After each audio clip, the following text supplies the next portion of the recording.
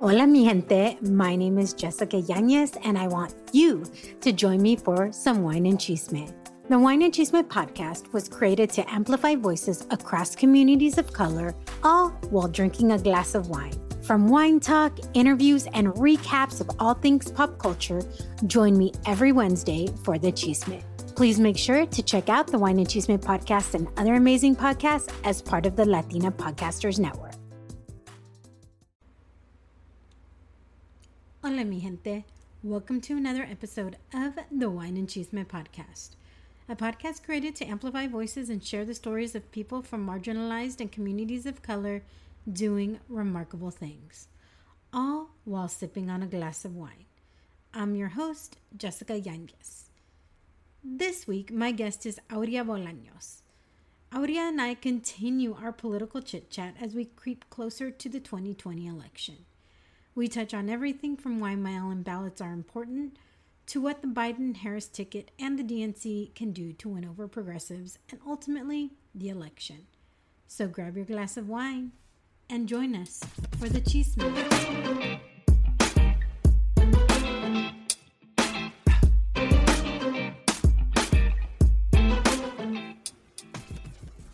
I feel like it's been so long since we've sat down really and talked about all this stuff, right? Yeah, for a while. Had our political chisme. Our political chisme and wine. And wine. Mm-hmm. But today, we are drinking an Albarino. Have you ever heard of an Albarino? No, I haven't. It's a very beautiful color, though. Yes. So it's a Martin Kodak's Rias, I think it's Bayas Albarino.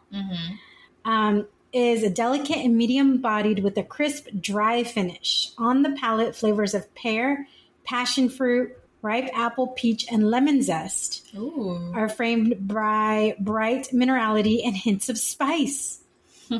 Attractive floral aromatics and brisk acidity make this a versatile, food-friendly wine. So, we love versatility. Yeah, so it is a Spanish wine, so let's salud. Salud. Gracias. Ooh, I like that. Do you like it? I like it because it's citrusy and it's citrus. I don't usually go for white wine, but this is good. Actually, I can totally taste the fruit in it, and that's my thing. Yeah. Well, you know what? I chose this wine for today because it's so freaking hot here right now. Oh my goodness, you're so right. The heat wave is really hidden.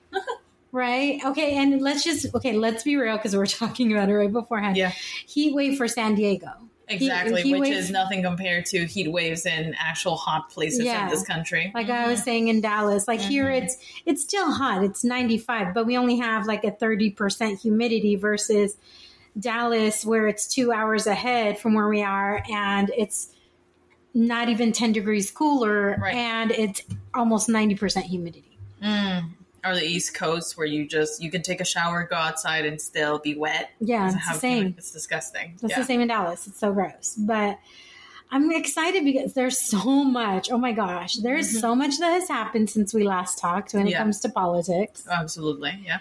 There's so much more that I'm sure is going to happen between now and how many days are we out from the election? We're 9 weeks from it. 9 weeks from 9 weekends.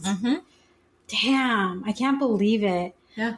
And for 4 months, we've been in quarantine. So really, it doesn't even feel real that we're that close to November, but we are. No, it's so true. I mean, my birthday is the day before Election Day. Scorpio season. That's right. Let me give those snaps right now. Scorpios are another thing. Well, I mean, you know me, so are you shocked? No, and like one of my best friends is a Scorpio, so I already have enough training under my belt to know how to deal with that. But yeah, there's only about 9 weekends left. We still have a large part of the electorate. Those are people that are eligible to vote, not registered to vote. Every single state in the country has a different rule about when it's the last day to register to vote. And close to half of all of our states and territories have a deadline of October 1st to October 3rd to register to vote. So if you're not registered to vote now, in places like Dakota, the Dakotas, the Carolinas, most of the Southeast, you may not be able to vote in November. So no, it's not like California where you can register to vote election day and vote on the same day. Oh, you can? Not in California. In California, you can. Okay. In California, if you turn 18 the day of election, you are able to register that same day and vote that day. Exactly. Why? Because voting should be accessible for everybody. Yeah. You shouldn't have to, it's not like an application deadline. Shouldn't be, well, you didn't apply on October 1st, so you don't get to vote. Bye. Yeah. Sorry. I'm like, no, that's not how democracy should work, or at least electoral democracy. Yeah. So I was actually, and I know I shouldn't, you never should go on Twitter because to look at stuff. But that's where I get my news. But I was actually looking at something on Twitter last night, and this dude was saying, oh my gosh, I haven't lived in California in 10 years, and my parents just got my ballot. And everybody's calling him out saying, you idiot. Like, they're not even sent out until October 3rd or October 5th.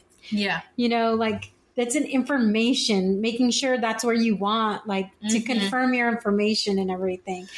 So let's get something straight, okay? Because obviously there's so many records, and I still get stuff from Texas, but you know, I've never called and said, oh, I'm no longer in Texas. I just register in California, and I don't do anything in Texas. I just say, hey, I'm not there anymore, right?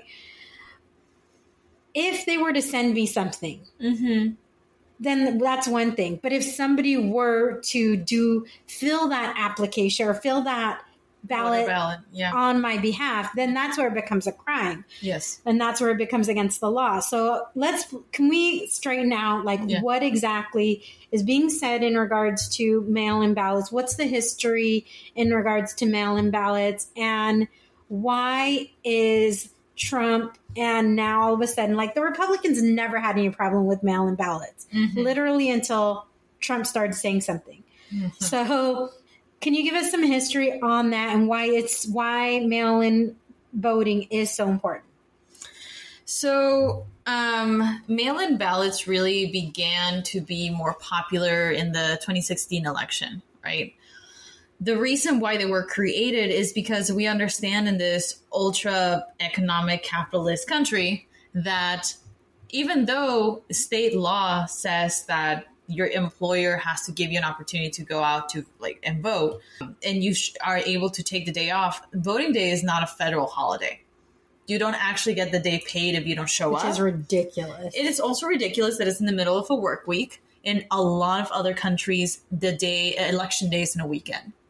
But to really get into, what the history is all about, mail-in voting didn't even take precedent till the 2012 elections. That really became a very much used, right? The idea of, hey, you may not be able to make it to the polls. However, if you submit the same ballot and mail it to us, you essentially voted, and hey, you don't have to sign up in those lines. People don't recognize is that voting lines are not accessible to people that are disabled. They are not accessible to people that work, that don't have access to childcare. Why, if in the midterm elections, we saw folks in the snow, in the rain, waiting to be able to cast their ballot in person? That shouldn't be a thing. Right. You should be able to drop it off at the post office. You should be able to drop it off at your local city hall. However, the problem is, in which has one of the tones of the current election with the precedent, is voter fraud. The precedent has made it seem as if the people that are going to commit fraud in this election are minorities, those that don't have access to go and leave their work in order to vote, instead of looking at his own platform, who have disenfranchised Georgian voters. When Stacey Abrams was up for governor, voting machines without the electrical surge showed up to the voting stations. Are you fucking kidding me? You forgot the cable but not the box? Yeah. And even though people said, hey, it's an honest mistake, no, it isn't. That was not an honest mistake. That was on purpose.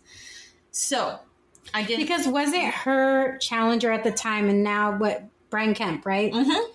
wasn't he in charge of the voting at that time? So, hello, who is it going to benefit? Yes. Like, how can you have the person who is in charge of the election also on the ballot? Like, how is that? Blows my mind. There should how that is. Okay, you know what? I'm actually running for governor, but I'm also in charge of the election.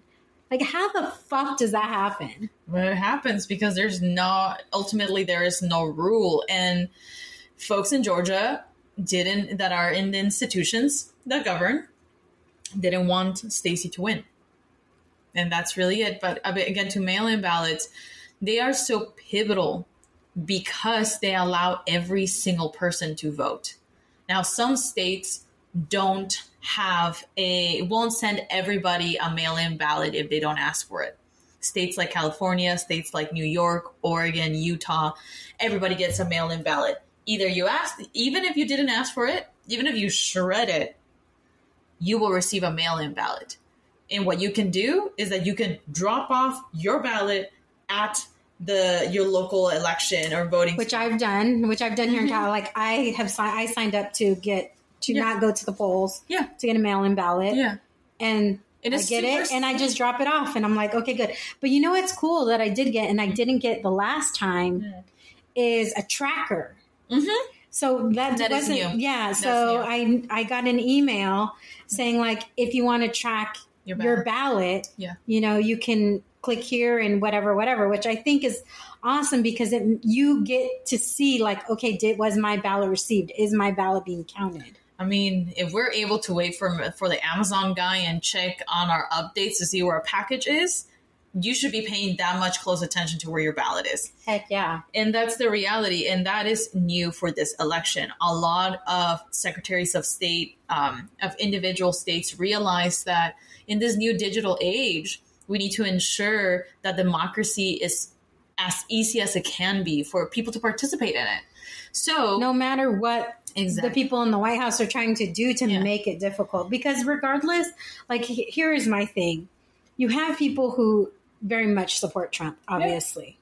And I feel like whether you're a Trump supporter or not, most people are very dug into their heels in regards to they're a Trump supporter or they're not.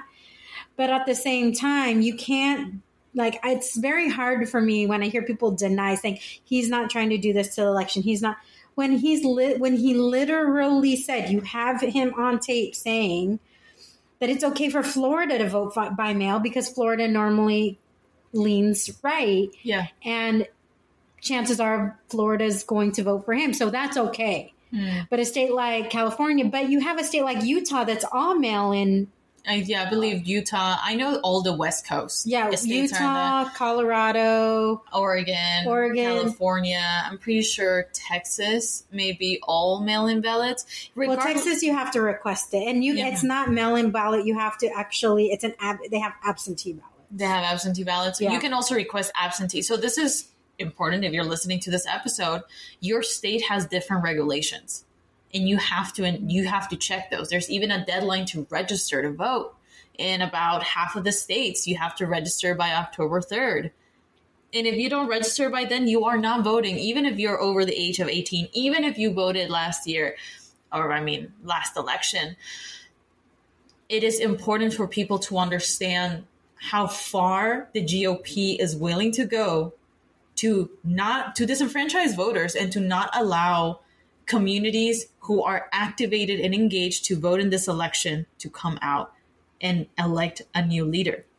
Now, whatever your political platform might be, even if we don't agree on issues, I do not believe that I should make it difficult for you to vote.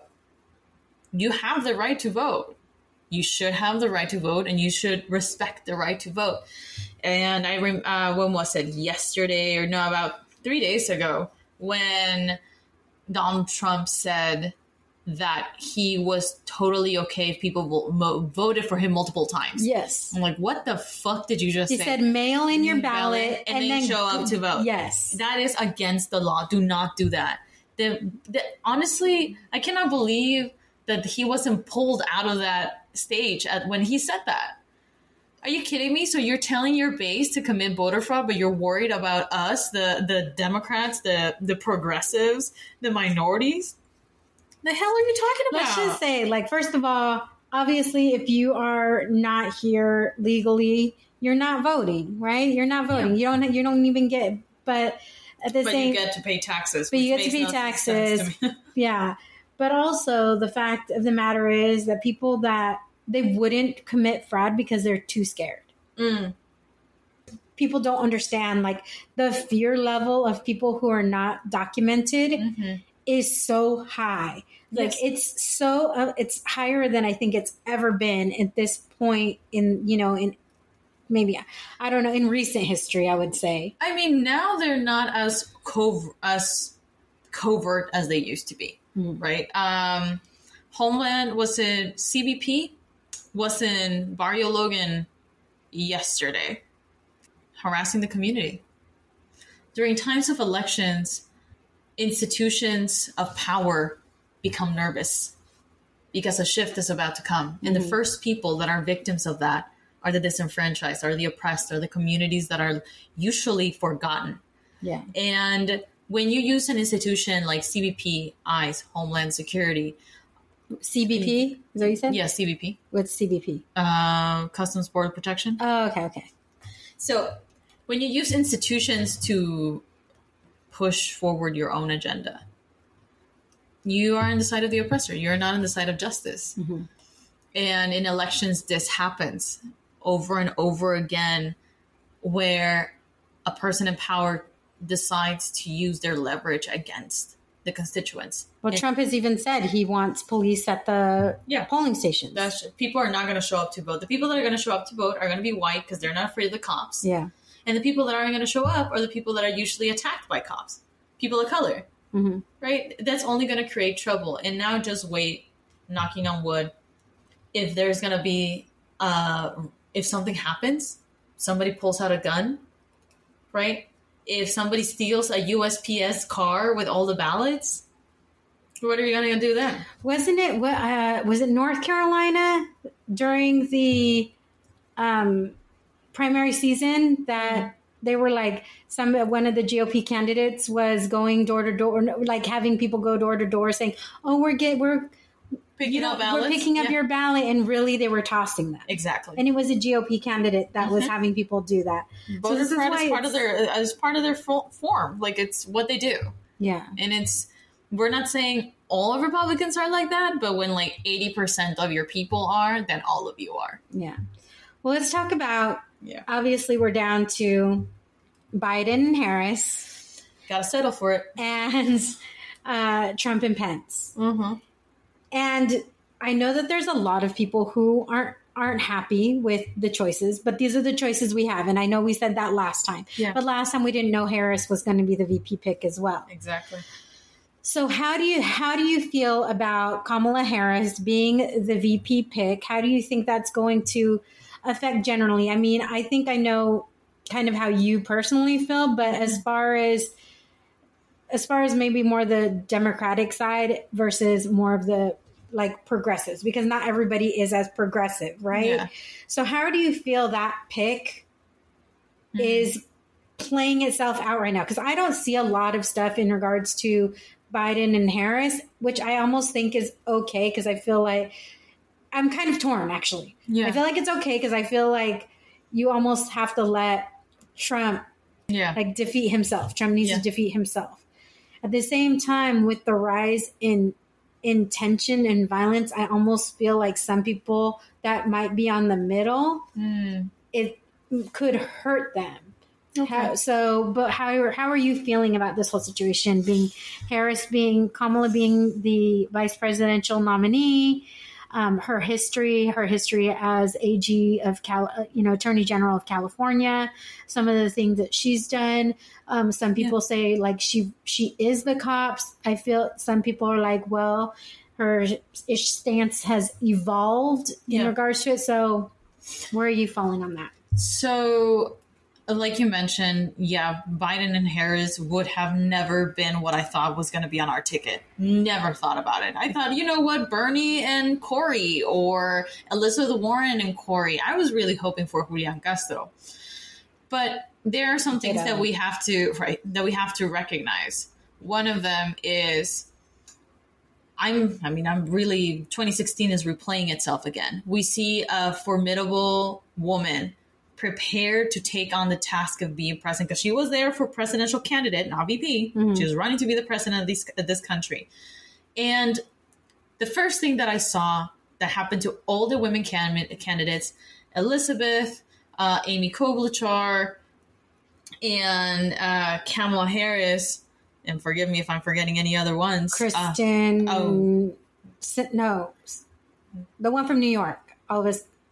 She's Kristen senator Gillibrand? from No. Yeah. I'm not sure, but so at least the front runners when it comes to women, I saw for the first time multiple women that were prepared for this job, right?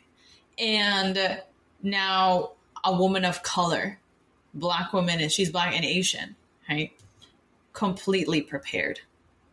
Very possible for her to be a president of this country. But what happened to her leading up to her first dropping out of the race, right, is the fact that people couldn't see beyond her gender, the color of her skin, and her policies. Now, yes, I do not agree with Kamala Harris's policies on a lot of them. However, I have seen the progress she has made. She is not on the left like I am. She's more purple than I am.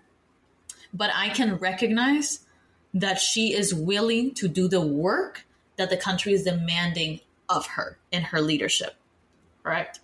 So at the end of the day, we still get stuck with Joe Biden as the presidential candidate. And why is that? Because the current people that are leading the conversations in Democratic politics, so these are people that talk about the Democratic Party, DNCs, etc., still want to stay in a status quo of what the Democrats should be like, what the blue should be like, what the blue should sound like, what the blue should look like.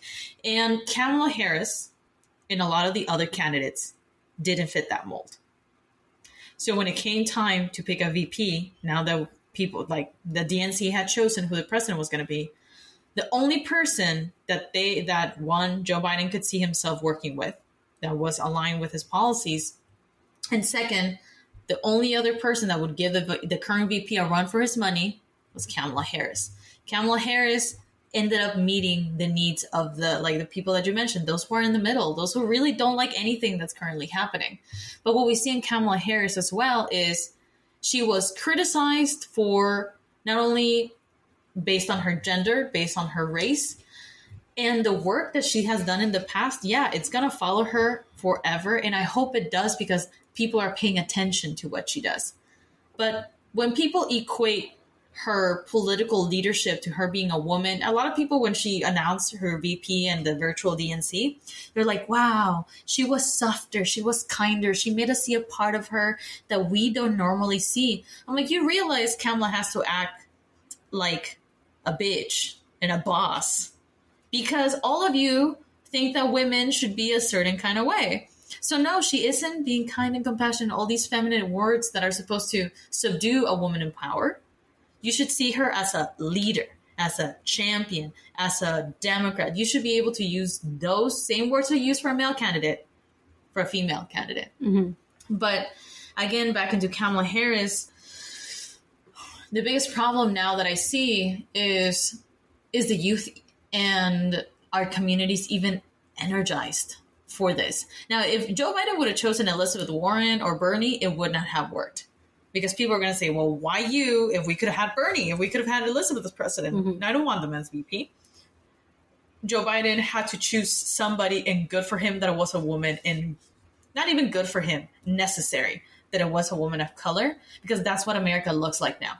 Mm-hmm. America looks like the daughter of immigrants. It looks like a multiracial woman. It looks like a badass woman. And unfortunately, our democratic politics and the people in charge of our parties still don't think that women should be leading it. Same thing that happened to Hillary Clinton.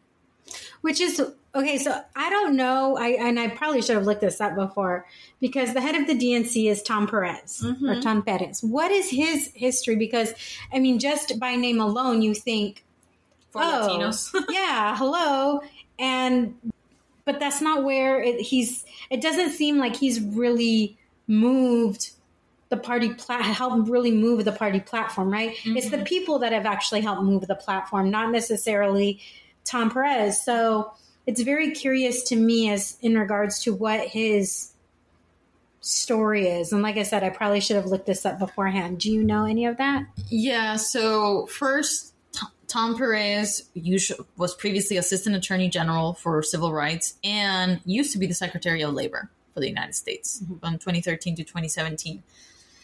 You become the chair of the party because you speak and walk the party.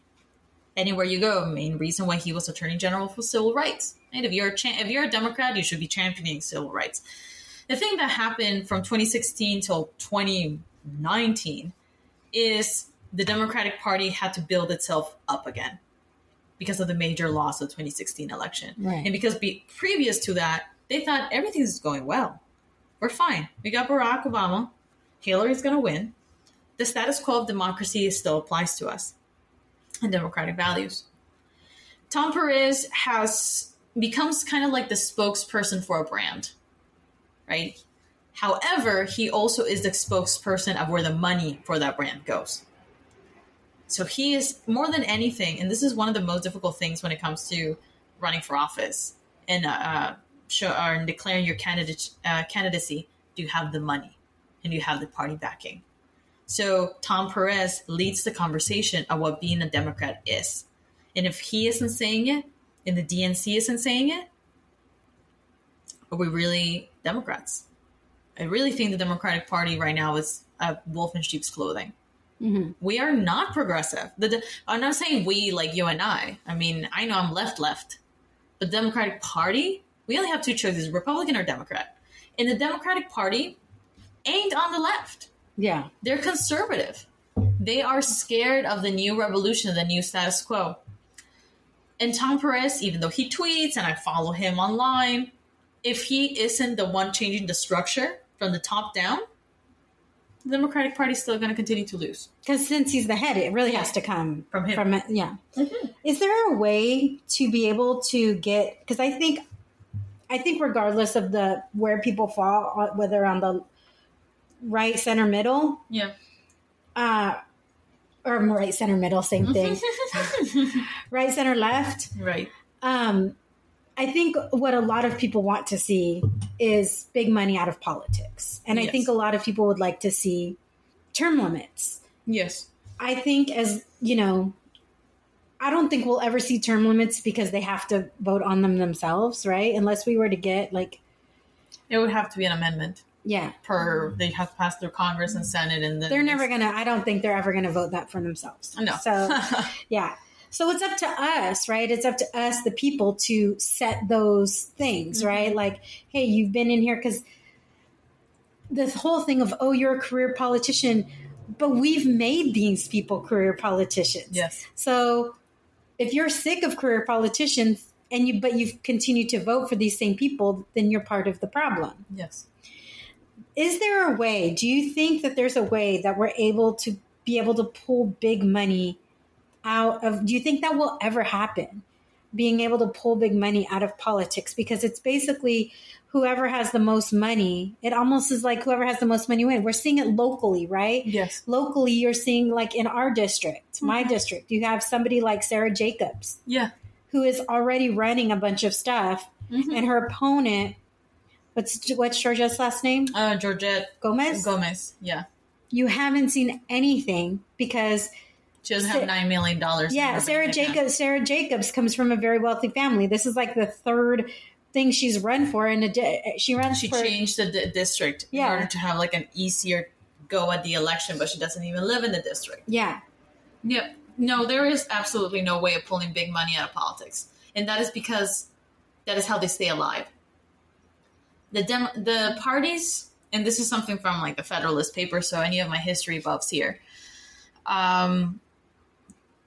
in one of the Federalist Papers, I'm sure it was Madison, writes about the problem of factions. That the end of democracy will be the day where we continuously, when we continue to use parties to rule our way of life. Mm-hmm. That is what we're seeing today. The parties have become an exclusive group. Honestly, the parties are classist because the people that are making the values of these parties are rich.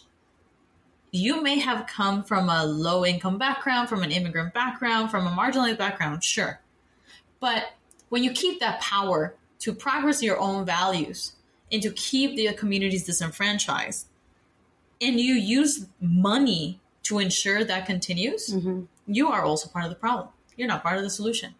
So the only way really to pulling out money from the parties, absolutely impossible, because campaigning is all about money. Campaigning is all about money. And now, should private corporations, businesses be giving millions of dollars to candidates? No. I mean, super PACs didn't start until... The super PACs have been a thing, but super PACs, 2008... Yeah, when the loophole, Supreme Court, yes, Citizens United, and the thing there is that's how folks get away with it. What it should be and what Bernie Sanders, AOC, Rashida Tlaib, many of these candidates, these new progressive candidates, the new generation of progressive candidates, mm-hmm. are doing is. Again, all the money and donations are public record. And that's good. Transparency should be at the forefront of campaigning. And absolutely no corporate money should come into these campaigns. It is impossible to ensure that, mm-hmm. but the parties should ensure in both ways that no corporate money comes by. And that needs to come from the top, from the chair of the parties. And also the chair of the parties should disclose where all their money comes from. So here's the thing, though. I feel, and I've seen this over and over, and I feel like I've seen people talk about it, and you know more about this than I do. This is just me listening to different things. It always feels like the GOP, they know how to harness their message for their people, right? Yes. But the Democrats want to be so inclusive of so many people that it's hard to harness a specific message. It's like there has to be so many messages that they don't know how to collectively get that in order to. That's why it's so easy for Republicans to target Democrat, the party, mm-hmm. because they know what their kind of message is, because they're not trying to get everybody. They're not trying to get everybody to vote. As long as their core people vote, that's what continues to keep them in power. Yeah. And it's us who try, like the left-leaning and Democrat side, that they want to be everything to everybody, that you can't be that. You can't be everything to everybody. And then people get mad, and then people are like, oh, well, Biden and Harris are the ticket, and I'm not going to vote anymore, not realizing that by doing that, you're continuing to feed into the system that will only allow it to be two parties. So in that, I have a couple points. Yes, the Democratic Party is losing sight of what's actually important, which is to have an equitable and cohesive message. The message doesn't have to be perfect, mm-hmm. but the message can be Medicare for all. It can be equitable racial justice precedents. It can be defunding institutional oppression. That applies to all of us. A Green New Deal applies to all of us. Access to healthcare, access to education applies to all of us. What the Democratic Party is losing sight of is building community within our party. There's something that the GOP does very differently. The GOP isn't looking for marginalized communities, mm-hmm. because it's not that they don't care about them. A lot of poor white people vote for Republicans. But what the message of the Republican Party has done, quote unquote, correctly, is that they haven't changed. that the message stays consistent, that they are not trying to appease everybody. They're trying to appease to the economy, to jobs, and to your social security. Which is hilarious, right? Because they're the ones who we have had the biggest deficit within our economy has been under Republicans. Mm-hmm. They continually try and undercut our health care, which I'm actually experiencing right now, right? I have, these health issues that I've had, and I'm on a contract. I'm a contractor. Yeah. So as a contractor, I don't get insurance. Mm-hmm. And even because of all the changes that have happened with the ACA, like that they've done, that's too expensive for me to be able to afford insurance. Yet I make way too much money to get really any help. Yes. And I'm where millions and millions and millions of Americans are. Like that I'm having these major health things, and I can't go to the doctor because of what's happening. And I work my ass off, and I'm doing several different things to help provide income, but I also live in California, which is not the same as living in Texas. It's not this. I pay a good $700-800 more a month in rent. Yeah. In California than I did in Texas. Right. And then I know some people will be like, well, then move. But this is where our home is. Yeah. This is where my family is. So I feel like, why don't we, like you said, focus on these types of things where you're not just appealing to somebody who, your Medicaid's going to get taken away. Appeals to somebody like me, because there's a lot more people like me. I mean, and that's the thing. When we talk about the topics, the message of campaigns, the message of parties, it has to be specific. The message is to ensure that women like you, honestly, all peoples have access to healthcare. The healthcare that they need for their either pre-existing or new conditions. Healthcare that is accessible based on their income or no income. Really, income shouldn't play anything into this. You should have access to healthcare regardless. Yeah. The thing is that institutions in power see this as a fault. And this is what they see as why they take a step back. Well, I don't want to offer you the same things I offer somebody that can pay for everything. And that's when classism, racism, sexism comes into play.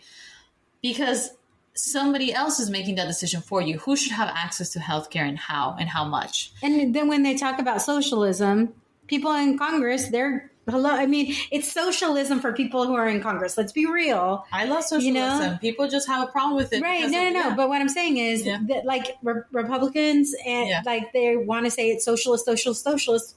But how are you getting your health care? How are you getting this? Yeah. You're getting, it's a socialist system within Congress.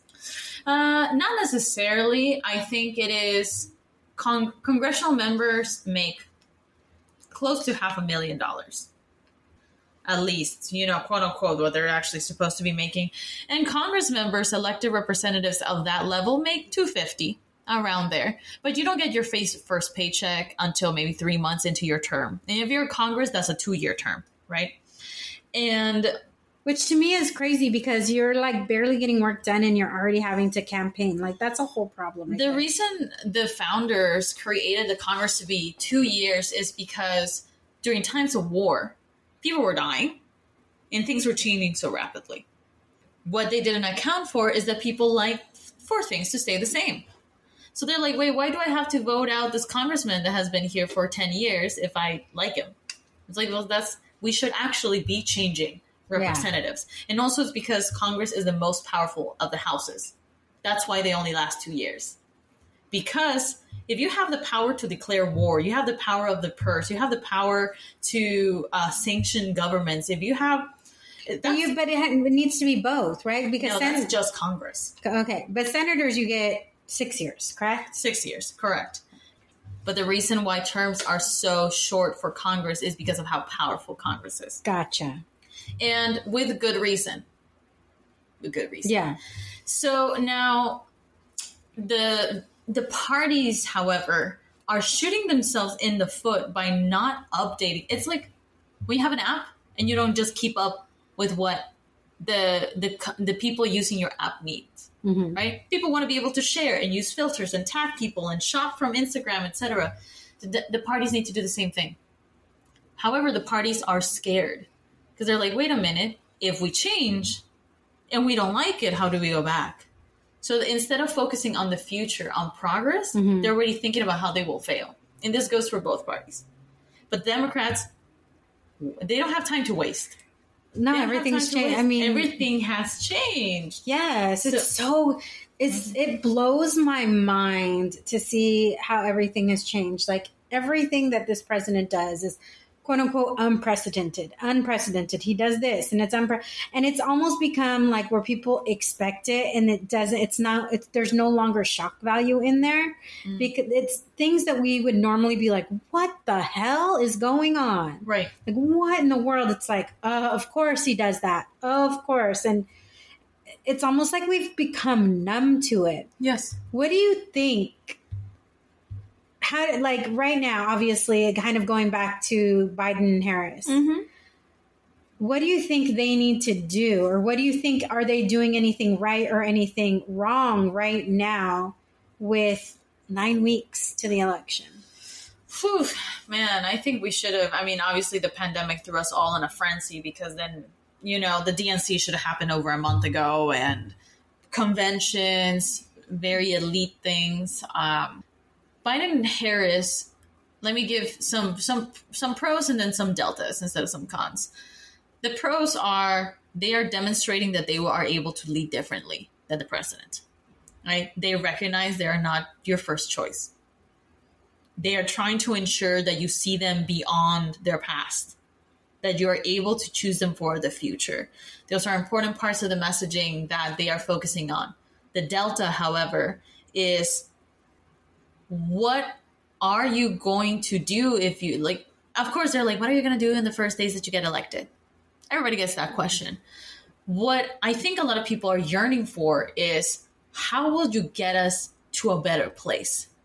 How will we ever forget the past 4 years? Because I don't want to go back to 2012. I don't want to go back to 2012 to 2016. Obama, you know, shout outs to Michelle and Barack.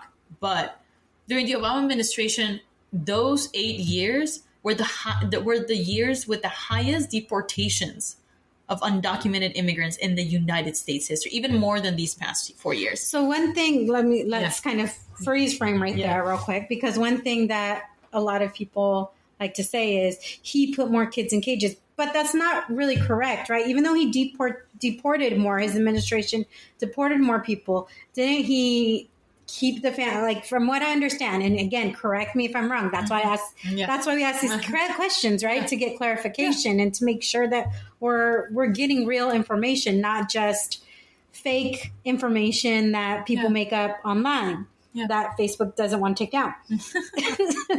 Shout outs to Twitter for making sure that all the information they have in there is consistent and true. I'm seeing that on Instagram now too. Yeah. Well, anyway, which is funny because they're owned by Facebook, but yet Instagram's doing it. So anyways, from what I understand, the intention was really to keep families together, not really to separate families. So as people were being deported, they were being deported as families, not as, is this correct? So unless they came here by themselves. But this is the thing. I don't see that as a plus. You're still deporting. You're still putting people in cages in inhumane ways. So was it still the same way, like as it is now?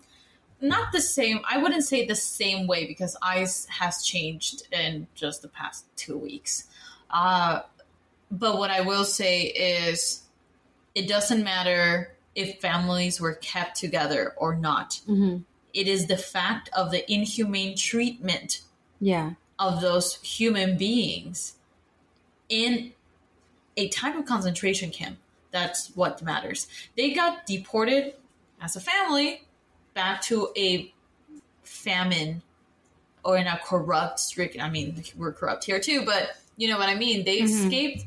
If you're willing to put your child through an ocean and a desert with no food to get to another country, then that means that the place you were previously in is not safe for them. Well, yeah, because parents don't want to put their kids through that. Yes. Parents don't want, like, you don't want to put your kid through all of these things. I just wanted clarification because I don't think it's any better. Honestly, I saw like a lot of different things when I was trying to research it. So I really wasn't sure. Like, I wasn't sure what I was reading or what I was looking at. So that's why I asked.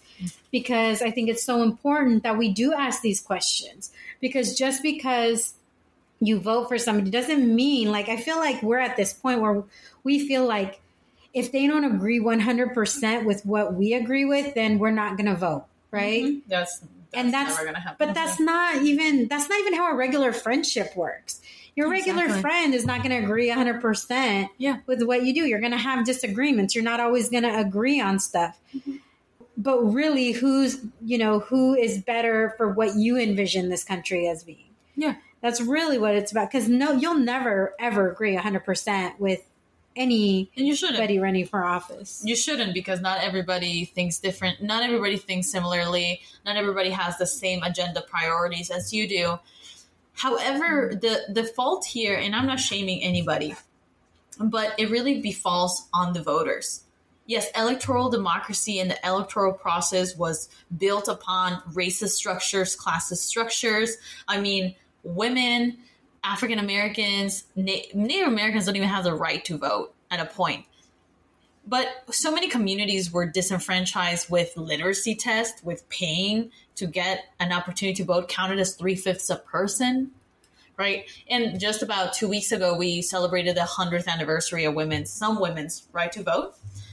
So what I'm going at here is this befalls on us, the voters, those who are paying attention, to ensure that we are moving our country forward, to ensure that we are being represented the way that we deserve to be represented. But I don't want anybody to feel like, oh, you're shaming me, so if I don't vote, like, I'm a bad person. No. But when the only thing you got to do is vote, if that is the lowest requirement in this moment, until we can figure out, and you, person who is listening to this and feels like the voting system I'm not agreeing with, then let's change it. Nothing is really stopping us from changing it other than the fact that we think that the institution is larger than us. But we come in numbers, and if we vote people out, if we demand change and people listen, this is the first thing. That's why local politics are so important. Vote out the people that aren't listening to you. Vote the person that says that they will. Vote the person that has shown that they will, and then move them up. I mean, it's like so many of us spend so many hours watching TV on sports, donating to like stores and betting on teams. People pay more attention and research more on a fantasy football team than they do for people who actually make an effect on their lives when voting. Let's do a fantasy team of your elected officials. Put your money where you want it to go. Honestly, $5 for a campaign goes so far. And put that same... politics isn't sexy. Politics doesn't have a cool ad. Politics doesn't make it sound like a freaking Doritos 5-minute ad. Like, no, it doesn't. It's not that. But you know what it is? It is ensuring that you have access to education, healthcare. And if you're able to move the people forward that are actually walking the walk, like walk the talk the walk, what are we doing? Why are we not doing that? So I am a firm believer of voting. I'm a firm believer of ensuring that we all have a chance to cast that ballot. But the shit is not going to change if you don't do it. Yeah. That's just the truth. Obviously, with this whole, I mean, girl, you know, we always can go on forever. So after we're done here, I'm sure we're going to continue to talk. But what do you think? Because obviously we know that voting by mail is under attack. Yes. But also, the USPS, man. I was about to say, now we know, like, the Postmaster General is somebody who basically paid, right? He's a Trump contributor. Yes, he's top contributor. And that's how he got the job. He never worked in the post office. He knows nothing about it. He's like literally nothing of nothing, right? And we see all these things that are happening. Just so happens to be happening right before the election, and as the president is talking about, mail-in fraud and stuff. I mean, he paid $30 million into a GOP campaign. Like, a postmaster general, it needs to be biased, but unbiased, right? The mail isn't political. It's like masks. People are like, oh my God, masks are political if I wear. No, it is fucking like, you save my life or not. We literally had a very close family friend pass away from COVID. If all I have to do, even if I won't ever get it, if all I have to do is wear a piece of cloth to make sure you don't get it, I'm okay with that. Like, I've seen so many people go after the governor and go after this and that. And but you know what? So this is what I've noticed more than anything. It's been men. It's been like the men that I know more than anybody. Yeah. The men that I know and men of color that I know, they have been the ones who have been most like, why am I wearing a mask? Why am I now? I'm just saying. We're not saying all men. Not saying all men and not all men of color. I'm just saying the people that I know. Yeah. That have been the most aggressive ones against this. Mm-hmm. I need to remind men that if this is your first time feeling disenfranchised, welcome to the fucking club, right? Like, I can't believe that all it took was putting on a piece of cloth in your mouth for you to get all disgruntled and everything.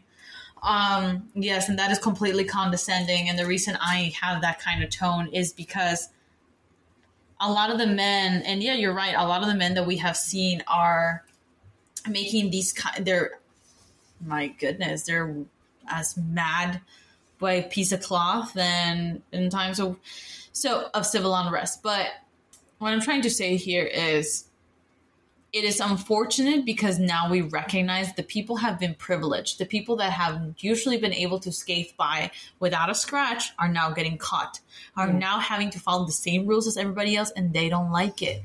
Let me tell you. So let me give you an example. Mm-hmm. So one of my cousins was raised very, very privileged. Okay. And she's been dating a guy. She's beautiful. Mm-hmm. She's, yes, she's Latina. She's beautiful. Yeah, she's got big chichis. She had them before, and then she went and got a boob job. So now they're bigger. I don't know why she got them bigger, right? They like come in the room 5 minutes before she does. But with that, she is used to a certain expectation of life. And after she got divorced and everything, she's very used to getting a lot of attention and very used to this. Now she's 10 years older than me, and I'm about to be 43, so she's about to be 53. So that's only going to last for so much longer. And she is still very beautiful and very lively and everything. Right. However, her current boo son called her a wetback. Oh. And she went to social media and was like very vocal about it and everything. And the first thing I thought is, now you're understanding what so many people get every single day. You were up in arms in that by that one comment, by that one person. Right. But think of the people that are born here, that work hard, that are citizens of here, or maybe not, like, maybe not, that doesn't matter, that just are here. That you can't look at somebody and say, oh, they're a citizen or they're not. You have no idea. But they get called these names every day. And you're up in arms. But she's still a Trump supporter. She's still a Trump supporter because her life, and I'm going to be 100% real because I'm not using her name or anything. And she's not like she listens to this. Her life has revolved around white people. Yes. And it revolves around rich white people. Yeah. And if she didn't hang around them, if she hung around people like that weren't like that, maybe she would be the same. Maybe she wouldn't. I don't know. But just the fact that I was talking to another cousin, I was saying, she thinks like she receives some sort of power by being around that. And that's why she doesn't want it to change, because her life is a white privileged life. And Until they catch you. Yeah. Yes. Until they catch you and they say, but actually we just let you in here because we felt sorry for you. And that's something that so many... Or we thought you were like us. I mean, honestly, not even the like us. This is why it's so important to read folks like Rosa Luxemburg, Karl Marx, Angela Davis. When we talk about the identity of the marginalized, the people that are usually left in the sidelines, and some of us find a way to join the privileged group. For anybody that's interested in this, pick up The Pedagogy of the Oppressed by Paulo Freire. But what happens when the oppressed becomes the oppressor? What happens when there's a lot of white passing people that we know are not white? And what happens when they join the privileged group, and the privileged group knows, wait a minute, you may look like us, you may sound like us, but you're not like us. So, you see that in movies too, when people are like, wait a minute, but I'm one of you. They're like, no, you're never going to be one like us. Mm-hmm. And that's what happened with your cousin. Your cousin decided to surround herself with people that she thought were better than you all, better than us. And she said, well, if I continue to hang around with them, they will instinctively accept me because I'm treating my family the way that you treat us. Yeah. So you will accept me and respect me the way that you respect each other. And they said, no way. No way you're going to do that. And that's the irony. I guess if this was a play, that this would be an ironic play because you get caught in your own demise. Yeah. Right. And this is something us minorities are us. And I hate that we're called minorities. And when I talk about women and people are like, we're the second sex, we're the second class. We should never aspire to be like men. We should never aspire to be like white people. That is not what our end goal should be. Mm-hmm. Our end goal should be to have equity. What you get, Jessica, as a woman, a Black woman, an API woman, an Arab woman, any other woman should be able to receive. And whatever you receive, a man should be able to receive. And whatever a man receives, I should be able to receive. We should have access to things. It's not equality, it's equity. Mm-hmm. Right. And a lot of us who have grown up being marginalized we want to be hopeful. I'm not saying it's our fault. I'm just saying we hope that we can reach that high. But the system isn't made for us. So why try and keep our community down and each other down when we could be building each other up? Girl, I know. Speak the truth. So if there is a final thought that you think people like, we're going to get at least one more of these in before the election. But for sure. We should do like a Twitter live or something. Yeah. Really taking apart the election. And I'm also very, I'm totally down to break down electoral politics for anybody that is more interested. I think I'm going to have an episode of that myself in Guerreras. So... And yes, because you didn't have your podcast the last time we spoke. Yes. So, girl, plug your plug that podcast. So, Guerreras, which is the Spanish for female warrior, is all about Latinas in the movement trying to find their political voice. A lot of us are engaged. A lot of us are leaders in our community, leaders in our organizations. We probably own a goddamn business. So, essentially, you're already politically involved in a way or another.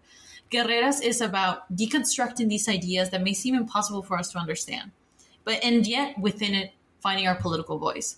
One of my latest episodes, it's about women, the sexism within academia, especially when it comes to political science. An episode before that was talking about reproductive justice. Another one before that is the sexualization of Latina women. So it's all about, if you're interested in politics, I'm not saying you got to be a politician. I'm not saying you got to be an activist, but you're interested in exploring that identity of yourself, listen to Guerreras. That's my thing. Yes. Yes. All right. Well, one last thing you said, right? Yes. One last thing. What do you think, what out of this episode? Because I know we touched on a lot of different things. Yes. And like I said, I know we'll do at least one, maybe two. Who knows? Why not? We're going to do more, but what do you want people to walk away with, to at least marinate on from everything that we've discussed? If you are disappointed with the current political structures, if you feel that you're not being represented the way that you deserve to be represented, if you see that there is a cause worth fighting for, vote, become engaged in your community, start something. You are not the only one fighting this system. You are not alone in fighting this system. But make sure that if you are willing to change it, that you're willing to do the work. And that starts with registering to vote. It starts with registering your family to vote, your friends. You're not asking them to vote for the same person as you. But everybody deserves to be counted. That's my mic drop. How can people reach you on social? So my handles on Instagram are at Audia_BP. Spell Audia for people. Sorry, everybody. I know. I forget. It's like Madonna. I feel everybody should know. So it's or Beyonce, right? But it's at AUREA_BP. And my Instagram for my podcast is at GUERRRAS_POD. Oh my goodness. And please do make sure that if this is something that interests you, send me a message. I also do work as a political consultant, so I would be more than happy to share my email and my contact details if this is something that interested you today. Yes. And Audia is like legit. She's legit. And my political soul sister. So please reach out to her if you have any interest, because, there are more elections beyond 2020. Yes. But this is, I feel like every 4 years we say this is such an important, but it is. This one is like critical. Like we are on life support right now. Our country is on life support. And I feel like no matter which way it goes, there is going to be some major shit that happens after this election, no matter which way it goes. But let's make sure that we give the Biden-Harris ticket such a huge advantage that they cannot dispute it. Even though if they try, there's just no disputing it. And literally it's our country that's so we're already on fire.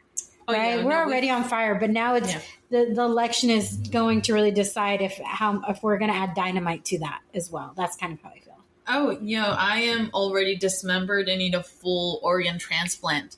They're just ensuring that people are willing to put in the work for it. Yeah, exactly. It's just recognize that the work doesn't stop in 2020. Yeah. The work needs to continue. And if you are tired, we're tired too. I know, and I recognize it. But this is why it's vital for communities to come together and demand this. Yeah. This should not be a fight every year. No, it shouldn't. Mm-hmm. It should be a smooth process.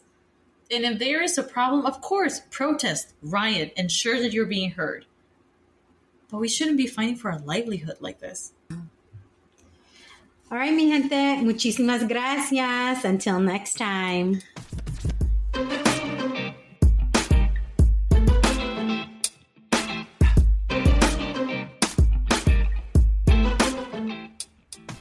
Thank you for listening to this episode of the Wine and Chisme podcast. For more information on Audia, please see the show notes for links to her podcast and social media accounts. You can check out all things Wine and Chisme on our website, thewineandchismepodcast.com. There you will find the names of the wines we drink, or the wines I drink rather, by episode, as well as additional information on me, the podcast, and you can even apply to be a guest straight from there. You can also find us on social media. On Instagram, you can find us at The Wine and Chisme. And Facebook and LinkedIn, you can reach us at The Wine and Chisme Podcast. Remember, if you want to hear more Wine and Chisme, please subscribe, rate, and review. Your 5-star ratings are all appreciated, and positive reviews are appreciated even more.